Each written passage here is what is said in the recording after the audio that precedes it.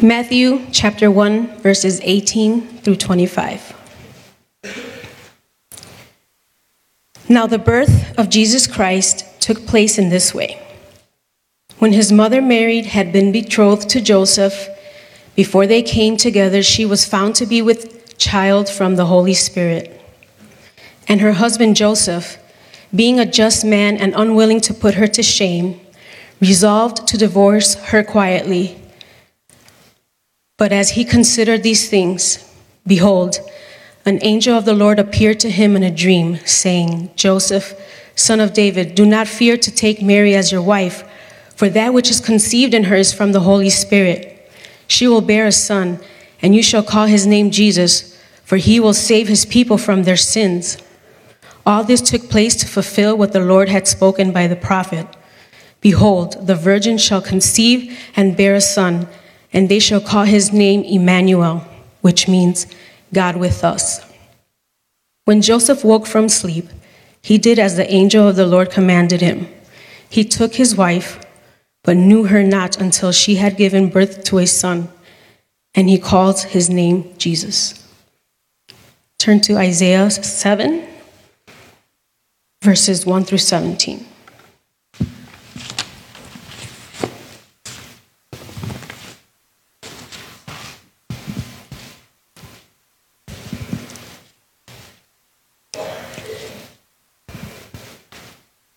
In the days of Ahaz, the son of Jotham, son of Uzziah, king of Judah, Rezin, the son of Syria, and Pekah, the son of Remaliah, the king of Israel, came up to Jerusalem to wage war against it, but could not yet mount an attack against it. When the house of David was told, Syria is in league with Ephraim, the heart of Ahaz, and the heart of his people shook as the trees of the forest shake before the wind. And the Lord said to Isaiah, go out to meet Ahaz, and you and Shear-Jezub, your son, at the end of the conduit of the upper pool on the highway of the washer's field. And say to him, be careful, be quiet, do not fear, and do not let your heart be faint because of these two smoldering stumps of firebrands at the fierce anger of Rezin and Syria and the son of Remaliah. Because Syria with Ephraim and the son of Remaliah has devised evil against you, saying, let us go up against Judah and terrify it, and let us conquer it for ourselves, and set up the son of Tabiel as king in the midst of it. Thus says the Lord God, it shall not stand, and it shall not come to pass, for the head of Syria is Damascus, and the head of Damascus is Rezin. And with 65 years, Ephraim will be shattered from being a people. And the head of Ephraim is Samaria, and the head of Samaria is the son of Remaliah. If you are not firm in faith, you will not be firm at all. Again, the Lord spoke to Ahaz, ask a sign of the Lord your God. Let it be deep as Sheol or high as heaven. But Ahaz said, I will not ask, and I will not put the Lord to the test. And he said, hear then, O house of David, is it too little for you to weary men, that you weary my God also? Therefore, the Lord himself will go. The Lord himself would give you a sign. Behold, the virgin shall conceive and bear a son, and shall call his name Emmanuel. He shall eat curds and honey when he knows how to refuse the evil and choose the good. For before the boy knows how to refuse the evil and choose the good, the land whose two kings you dread will be deserted. The Lord will bring upon you and upon your people and upon your father's house such days as have not come since the day that Ephraim departed from Judah, the king of Assyria. The word of the Lord. Good morning. Happy Advent to you. I've worn my Advent tie today. Maybe you wore your Advent tie as well. But we're kicking off Advent today. But before we get into Advent, I have to address a problem. We've got a bit of a problem. And maybe you've picked up on this problem.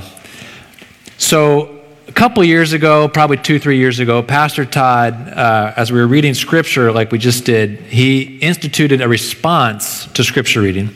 And so at the end of Scripture reading, the person who had read Scripture would say, this is God's word, and then we would say, amen. But over time, what's happened is that our Scripture readers don't always say this is God's word. Sometimes they say the more traditional, the word of the Lord. Now, if you've grown up in any kind of tradition that has a response to Scripture reading, you know that if the reader says the word of the Lord, you say, see, there's some confusion right here, you know. The traditional historic response is thanks be to God, but we've kind of like gone back and forth and we've been kind of confused, and so you're not like, we don't really know what to say. So the Scripture reader says, this is the word of the Lord, and you're like, is that like, this is God's word, or is that more like the word of the Lord? And then you're like, thanks be to amen, because you don't really know what you're supposed to say. So here's what we're going to do. We've had all of our Scripture readers the last month or so zero in on the word of the Lord, and then your response is thanks be to God. Now, if you're like, I'm a diehard, I'm going to just say amen, you can say amen, and no one will judge you. But in unison, as much as possible, we're going to collect around the more traditional responses of this is God's word, or the word of the Lord. I'm sorry, the word of the Lord, thanks be to God. Man, strike that from the film. We don't want that. Okay, so next week we'll do our best to have that down. All right, so Advent begins today. And Advent, of course, as we were talking about with the kids, this is the season where we anticipate the long-awaited and long-expected Jesus. And as a church, the Church Global, we follow along through Advent in the footsteps of God's people, anticipating the birth of Jesus. So this year in Advent, what we're going to be doing as we follow along with God's people is tracking through Matthew's account of the birth of Christ in Matthew chapter 1 and 2, and then a little bit into chapter 3. And we're going to see, particularly though, how Matthew connects the birth of Jesus and the events surrounding Jesus' birth with the Old Testament prophecies that speak of the coming of Messiah. So we're going to be looking at 5 prophetic words, passages from the Old Testament prophets that Matthew highlights in his accounting of Jesus' birth. We're not going to look so much at Matthew and how he talks about Jesus' birth as much as we're going to use Matthew as a guide to go back and look at the Old Testament passages that he references. All right, so we're going to look at the Old Testament passages, then we're going to look at how Matthew uses them, and then we're going to apply that to Jesus and our lives today. So that's going to be the series that we'll be moving through here in Advent, and each week we'll take another of the passages that Matthew has highlighted. He actually has 5, so it works out very well because we have 4 weeks and then we have Christmas Eve, so it's perfect. So Matthew was thinking of us when he put this plan together. But let me say a quick word before we jump into today's sermon about how Old Testament prophecy, specifically as it relates to Jesus, works. Because this is going to have application for today's sermon, but then also it's going to have application for the subsequent sermons that come throughout this series. There are 2 basic ways that Old Testament prophecies prophesy or point towards Jesus. The first is through direct prophecy. And this is when the prophet gives a prophecy that is specifically understood in that time to be referencing the coming of the Messiah, and it's saying things about what the Messiah will be like. So there's prophecies given that the Messiah will one day come from the tribe of Judah at the end of Genesis, or in 2 Samuel 7 that the prophecy is given that the Messiah will come from the tribe of David, or the son of David, rather. He will be a descendant of David. He will sit upon David's throne. There's prophecy given later in Isaiah that the Messiah will die an atoning and sacrificial death that will remove the sins of his people. And then again, that the Messiah will one day be Lord of all the nations. So those prophecies, those direct prophecies, are speaking specifically about the coming of Messiah in their original context.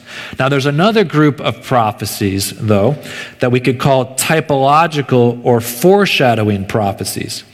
And in these prophecies, there are certain events or symbols that happen throughout redemptive history that find their ultimate meaning in Jesus' life, his actions, his death, his resurrection. So they're foreshadowings that make sense in their own day for various reasons, but find their ultimate fulfillment in Jesus' life and his ministry. So the easiest way maybe to illustrate this would be one of these prophecies would be the Passover lamb.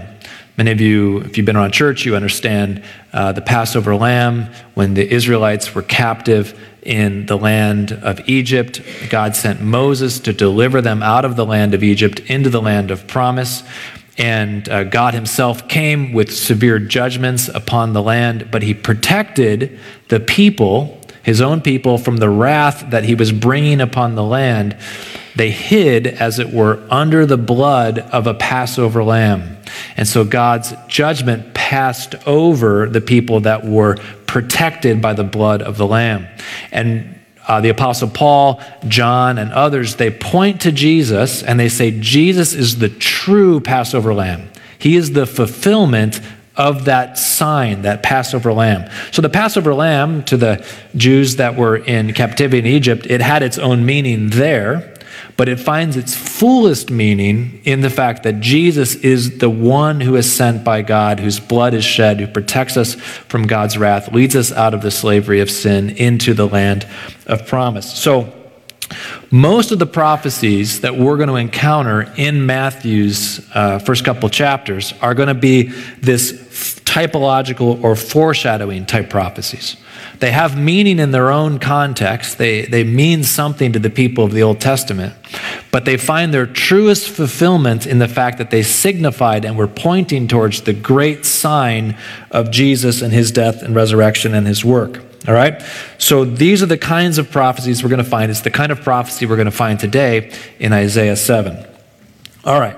So let's begin then with the most famous of all the prophecies in Advent. It's the first one that Matthew points to in his account in Matthew chapter 1. The prophetic word that Jesus' virginal birth will be the ultimate fulfillment of what takes place in Isaiah 7:14. Now, most of us know the story of Jesus' birth. We sing songs about it, even in the broader culture. Even if you haven't grown up in church at all, you may have heard the stories of Jesus' birth. If you haven't, you've just heard it read for you, and so now you have heard of Jesus' birth. Matthew and Luke both speak of Jesus being born of a virgin, but his gospel is the only gospel that connects Jesus being born of a virgin back to Isaiah chapter 7. Ultimately, we're going to see that Jesus' birth is both a sign of deliverance and is itself the means of deliverance. Now, I don't know what difficulties perhaps you've brought into the service with you today, or have been dogging at your heels, as it were, over the past number of months or maybe even year. Perhaps difficulties related to friends, perhaps difficulties related to family tension, whether your job or your kids, or your marriage or your kids rather, perhaps related to your job or employment. Maybe it's a season of grief and loss that plagues you. Perhaps there's some sin that you just can't seem to shake. Perhaps there's guilt that you just can't seem to leave behind. No matter how much you try to wash your hands, you can't, as it were, get the blood off. Perhaps it's just some inner turmoil of your own psyche, anxiety, depression, despair, frustration, whatever it might be that you've brought into this service with you this morning. Perhaps that difficulty threatens to overwhelm you. Perhaps you feel at the end of your resources. Perhaps you feel tempted to look for means of deliverance that you know God would not approve. As we're going to see in the text this morning, the virgin birth of Jesus is a reminder from God that our deliverance rests ultimately in God. So we're going to look at Isaiah 7, see what it meant in the original context. We're going to see how that shapes our understanding of Matthew and then apply that into our lives today. So Isaiah 7, let's begin. A prophecy in Isaiah 7:14 about the virgin being with child and bearing a son, Emmanuel, is originally given to a Jewish king named Ahaz. Now, to understand the prophecy in Isaiah 7, you need to know a little bit about Jewish history. So let me bring you up to speed here. For those who don't know, Israel has been divided in two because of a civil war. So the northern kingdom broke away from the southern kingdom. So now we have two Jewish kingdoms. And the northern kingdom has kind of gone their own way. They're referred to here in our passage and throughout the Old Testament as Ephraim or Israel. So if you see Ephraim or Israel, it's referring to the northern kingdoms that have broken away, or the northern kingdom that has broken away from the southern kingdom. The southern kingdom is referred to as Judah throughout the Old Testament and here in this passage. Now, Judah remained loyal to the Davidic dynasty, and Jerusalem is in Judah. The center of Jewish worship is in Judah. So it's still kind of the homeland, as it were, of the Jewish people, but the northern 10 tribes have been torn asunder through civil war, and these two tribes are in a kind of on-again, off-again relationship with each other. They're like brothers, right? Sometimes they're allies, sometimes they're fighting, sometimes they're not talking to each other at all. It's that sort of thing. Right now, they're in an off-again phase of their relationship, and they are at war with each other. So when we come to Isaiah 7, and we can take Isaiah 7, and to get the full historical background, we could look to 2 Chronicles 28 and also 2 Kings 16. Those are two passages you could look to fill out a bigger picture of what's going on in Isaiah 7. Isaiah doesn't give us all the details, but we can kind of put these together. So piecing these three texts together, here's the picture that we get of what's going on in Isaiah 7. Syria and Ephraim, so Ephraim, the northern tribes, is in league with a pagan nation named Syria, also to the north, and they together have made a devastating and successful assault on Judah. And this has involved a significant loss of Judah's property, its territory. So now Syria and Ephraim are preparing for a second attack. So they've already made one attack. That happened before Isaiah 7. Now they're preparing for a second attack. And this time they're hoping to topple King Ahaz altogether and to replace King Ahaz with their own vassal king, the son of Tabeel, is what they are hoping to do, right? And bring Judah under their control. So King Ahaz is terrified, and so are all of his people. So in verse 2, we can see it here. The hearts of the people shook as the trees of the forest shake in the wind. So Ahaz has already lost bad in round 1 of this war, and he's afraid he's going to lose altogether in round 2. So the Lord sends the prophet Isaiah out to speak to King Ahaz and deliver a message of hope in the midst of this crisis. All right, so verses 4 through 9 are the message of hope that Isaiah brings to King Ahaz, and we could sum it up easily like this: it shall not stand. The plans of Ephraim, the plans of Syria, their league against you, it shall not stand. It shall not come to pass. They are not going to succeed. You will be preserved. But then we get to the end of verse 9. Really, we can get to the very we can look at the very beginning. What's the very first thing that Isaiah says to Ahaz in verse 4? Do you see that? Very first thing. What's he say? Be careful. He says, be careful. It's interesting. Be careful. And then he ends his word of encouragement with clarifying why he said, be careful. Because look what he says at the end of verse 9. After he's told Ahaz that God is going to deliver him, he says, if you are not firm in faith, you will not be firm at all.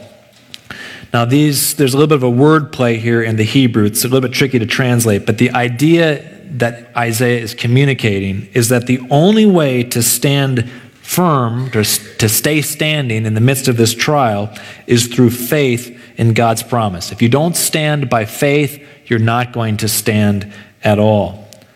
But what other course of action might Ahaz have taken? I mean, what other options were open to him? Now we come to a bit of a plot twist, because we learn from 2 Kings and 2 Chronicles, and then we're going to see later in Isaiah 8, that Ahaz didn't want to trust in the Lord. Actually, Ahaz had someone else in mind that he was planning to trust in. He wanted to trust in the king of Assyria. Assyria was the dominant superpower in the Mesopotamian region. It was the rising power, and it had control over all of the area. If anyone could help Judah, Ahaz was thinking, surely it's the king of Assyria. He's already lost part of his territory to Syria and Ephraim, and he's afraid he's going to lose his entire throne. And so when Isaiah comes to him, Ahaz is contemplating paying tribute to the king of Assyria to get him to come to his aid. So Isaiah's prophecy is an encouragement to Ahaz about God's protection, but it's also a warning to him about the folly of looking for deliverance from somewhere else other than God.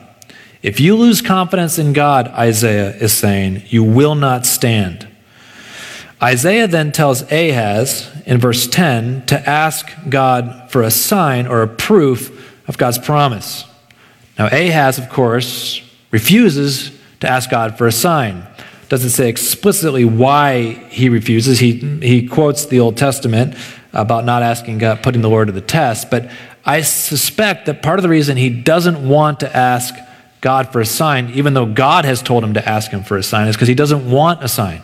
He doesn't want to have to put his faith in God. It's just going to complicate his life. He thinks his surer, safer bet is to go with Assyria. So he refuses to ask God for a sign. Isaiah then is frustrated with him, and Isaiah says, then God himself is going to give you a sign. And now we get to 7:14 and the virgin birth. Isaiah tells Ahaz in 7:14 that as a sign of God's deliverance, a virgin will conceive and give birth to a son. The child shall be named Emmanuel, which means God's with us. This idea of naming children as signs of what's to come, we can see that in other places in the prophets. Hosea names some of his children signs about what is to come in the future. This son Emmanuel, who shall be born, shall be a sign of God's presence and protection. Before the child is old enough to be weaned or choose right from wrong, Judah's enemies that stand against Ahaz will be destroyed. Okay, now before we continue with the story of Ahaz, I want to say a few words about this prophecy here. First, the Hebrew term Alma, that's translated in 7:14 as virgin, most literally means, or simply means, young marriageable woman. It doesn't mean virgin in the way that we'd use that term in the technical sense in the English. Hebrew has a different word for virgin, and that's not what's used here in this passage. All right, so the history of translation on this passage is a little bit involved. I'm not going to try to explain all of it now, but most English versions translate Alma in 7:14 as virgin here. I think in part because they're trying to connect what happens in 7:14 to what Matthew says in Matthew chapter 1:22. And Matthew in 1:22 does use a technical term that means virgin. So to help us see that it's connecting the dots, that English translators will change Isaiah 14 or translate Isaiah 7 rather as a reference to a virgin rather than an Alma. So when Isaiah tells Ahaz that a young woman will have a baby and that the baby will be a sign of God's presence and Israel's deliverance, the significance of this sign is not that the child's birth will be miraculous, but rather the significance of the birth is that it's a sign about how quickly the threat of Assyria and Ephraim will be cleared up. The threat of Syria and Ephraim will disappear in as much time as it takes for a young woman to get pregnant, have a baby, and wean a child. So the timing, not the nature of the birth, was the point of the sign for Ahaz in the context of Isaiah 7. And indeed, as we continue reading through on into chapter 8 and following, looking particularly at 8:18, we see that the young woman that Isaiah is referencing is almost certainly his wife, making Emmanuel in Isaiah 7 the son of Isaiah. And of course, the name of the child, Emmanuel, God with us, is meant as a statement that the coming deliverance is because of God, not the king of Assyria. Okay, we're going to come back to this in a moment as we consider how Matthew makes use of this prophetic sign, but let's finish out the story of Ahaz and Isaiah. Isaiah can see that Ahaz is not going to stand in faith. He's not going to lean upon God. Instead, he's going to call for the pagan king of Assyria to come help him. So Isaiah goes on to give Ahaz another sign, a second sign. In chapter 8, Isaiah goes on to have a second son besides Emmanuel. This second son is also a sign, but this time the son is a sign of judgment.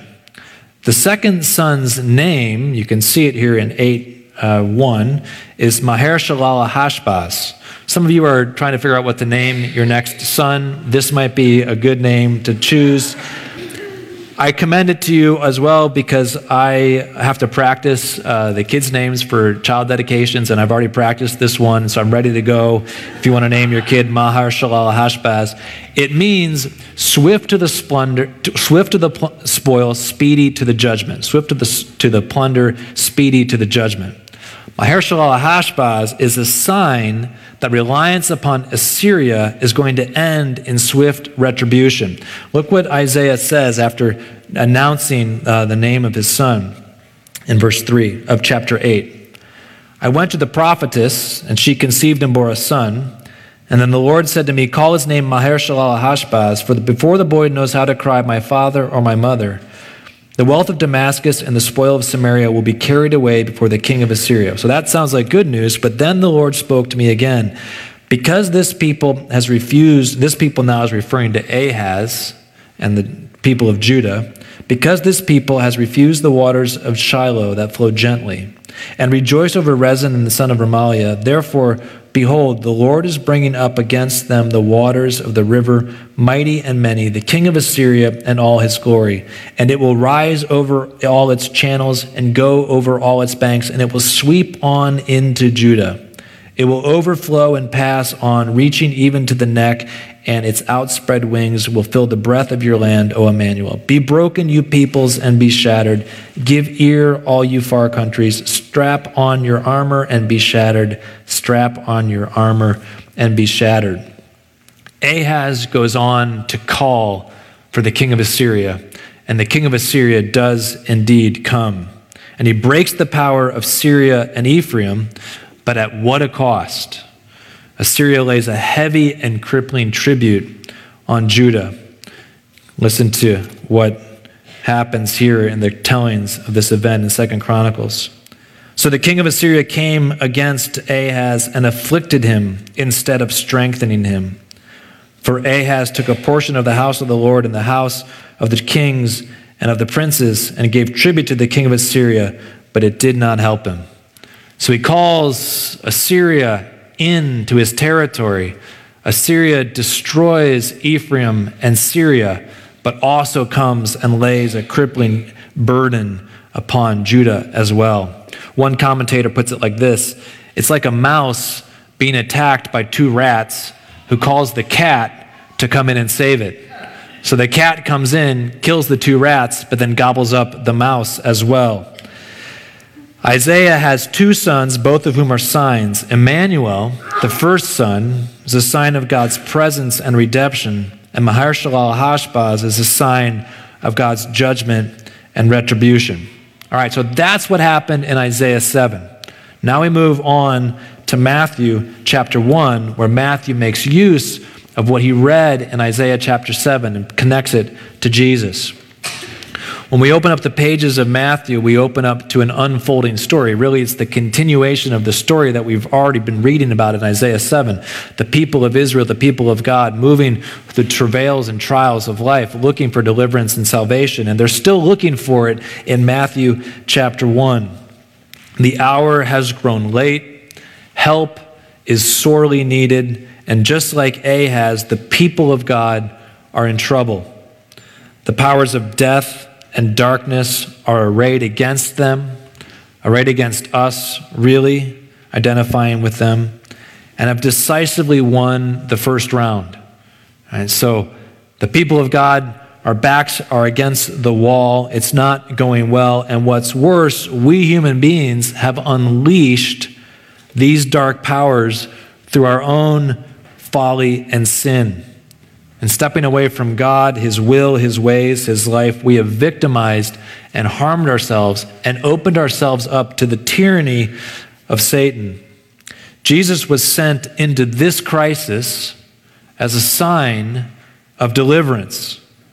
He came to set us free from the crush and ruin of our own sinfulness, to break us free from the power of sin and darkness and the devil. This is what the angel means in verse 21 when he says, call his name Emmanuel, or he says, call his name Jesus, for he will save his people from their sins. The people of God needed saving. We were in distress because of our sin and the sin of the whole world. But deliverance from ruin is not often how we think about the Christmas season, especially not how our culture teaches us to think about Christmas. So much of how our culture celebrates Christmas, probably if you had to pick one word, it might be sentimental. Christmas is cozy and warm. We have candle lights, Christmas trees, and comfort food, and Yule logs. We're not even sure what a Yule log is, really, but it seems important. And everything merry and bright and wonderful in the world.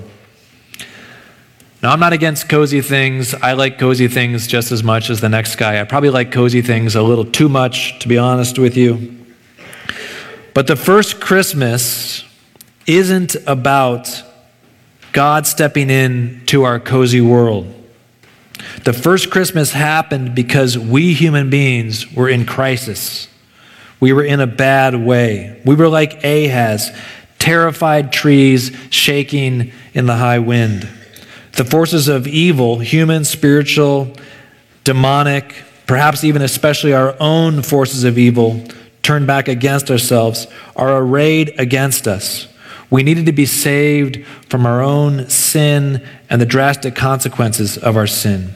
And so God has sent in the midst of this crisis the true and heavenly Emmanuel, not merely as a sign of deliverance, but as the embodiment of that deliverance, not merely as a sign of God's presence, but as God's actual presence in the world and our lives. And the wonder of it all, the heavenly Emmanuel is not simply born of an Alma, a young woman, like Isaiah's Emmanuel, but miraculously and beyond expectation, he is born of a Parthenon, a technical virgin, the Virgin Mary. In the miraculous virgin birth, Matthew sees, he looks back to Isaiah 7, and he sees Jesus as the true Emmanuel, the deepest and truest fulfillment of Isaiah's Emmanuel. Just as Jesus is the true and fullest fulfillment of the Passover lamb, so too he is the true and fullest fulfillment of Emmanuel. And so here, at Christmas, at Advent, and the birth of Jesus, his manner of coming into the world, his name, Emmanuel, it is in the hope of the true Emmanuel that we as God's people stand by faith. And it's in the hope of Emmanuel, that the whole world is invited to stand by faith. So don't look to your version of pagan Assyria, whatever your crisis. Whatever crisis you're facing in this life, in your own personal life, don't look to pagan Assyria. Don't look to Assyria to deliver you from your sins and your circumstances and your troubles at the expense of your obedience to God. Don't turn away from your faith. It is true for Ahaz, it is true for us, that the trials that we face, ultimately, we face them by faith, or we cannot stand in the midst of them at all. Sometimes we're led into difficult circumstances precisely so that we can turn our hope and our thoughts toward God and lean again upon the provisions of His sufficiency and deliverance through Jesus Christ. The resources of this world can address many needs, but not even the world at its best can address human needs absolutely or permanently. So do you need peace? God offers you eternal peace in Christ. Do you need forgiveness this morning? God offers you freedom and unending forgiveness in Christ, free of charge. Do you need purpose and meaning? You don't know what your life is about or where it should be going? God offers you true and eternal purpose and meaning in Christ. Do you need freedom from your sin? Some besetting sin that plagues you that you haven't yet been able to shake? God offers you victory in this life in increasing measure in Christ, and then total and complete victory in the life to come. Do you need healing in your marriage or with your kids? Christ is the great reconciler. He is the one that can bring warring parties together that are not at peace with each other, and to make them at peace with each other. Whatever your need is that you bring into here this morning, that stands in your life unfulfilled at this point, know that there is no true human need, deep human need, that God cannot meet through His Son, Jesus Christ. Don't be an Ahaz, trying to find deliverance through some other means besides how God offers us Jesus and His presence with us. Here this morning, as we gather at the table, is the sign of God's deliverance. Not only the sign of God's deliverance, but Christ's presence with us is, in fact, indeed, the very source of God's deliverance. Here is our Emmanuel. Here, God is with us. Here, Christ draws near and offers Himself as both the sign of our salvation and the source of our salvation, as the sign of God's presence and the source of God's presence.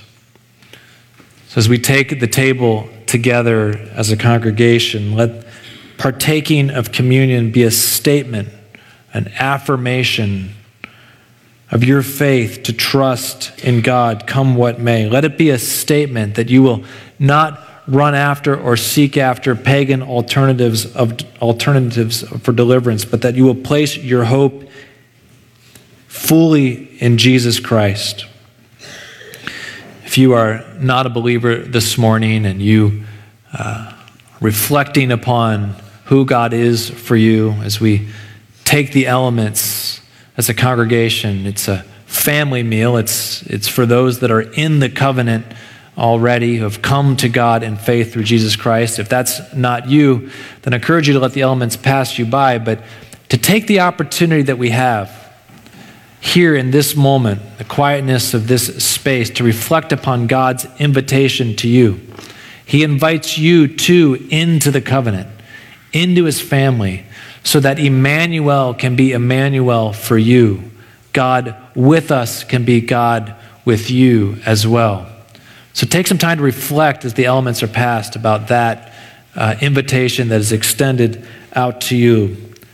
Let communion today be for all of us here an affirmation of the truest meaning and hope of Christmas. That God is with us, that he will be with us, and that is in his time and in his own way, he will deliver us. Father, thank you for the gift of Jesus to us, that he is our Emmanuel. Thank you that he draws near to us even now as we wait for him to return. Thank you that we can have our hope fixed fully on him, trusting and looking to him.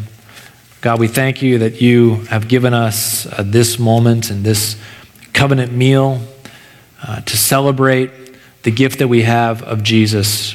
God, strengthen our hearts, strengthen our faith. Give us the capacity to trust fully in you and who you are for us, and to not chase after vain and false hopes of salvation. We pray this in Jesus' name. Amen.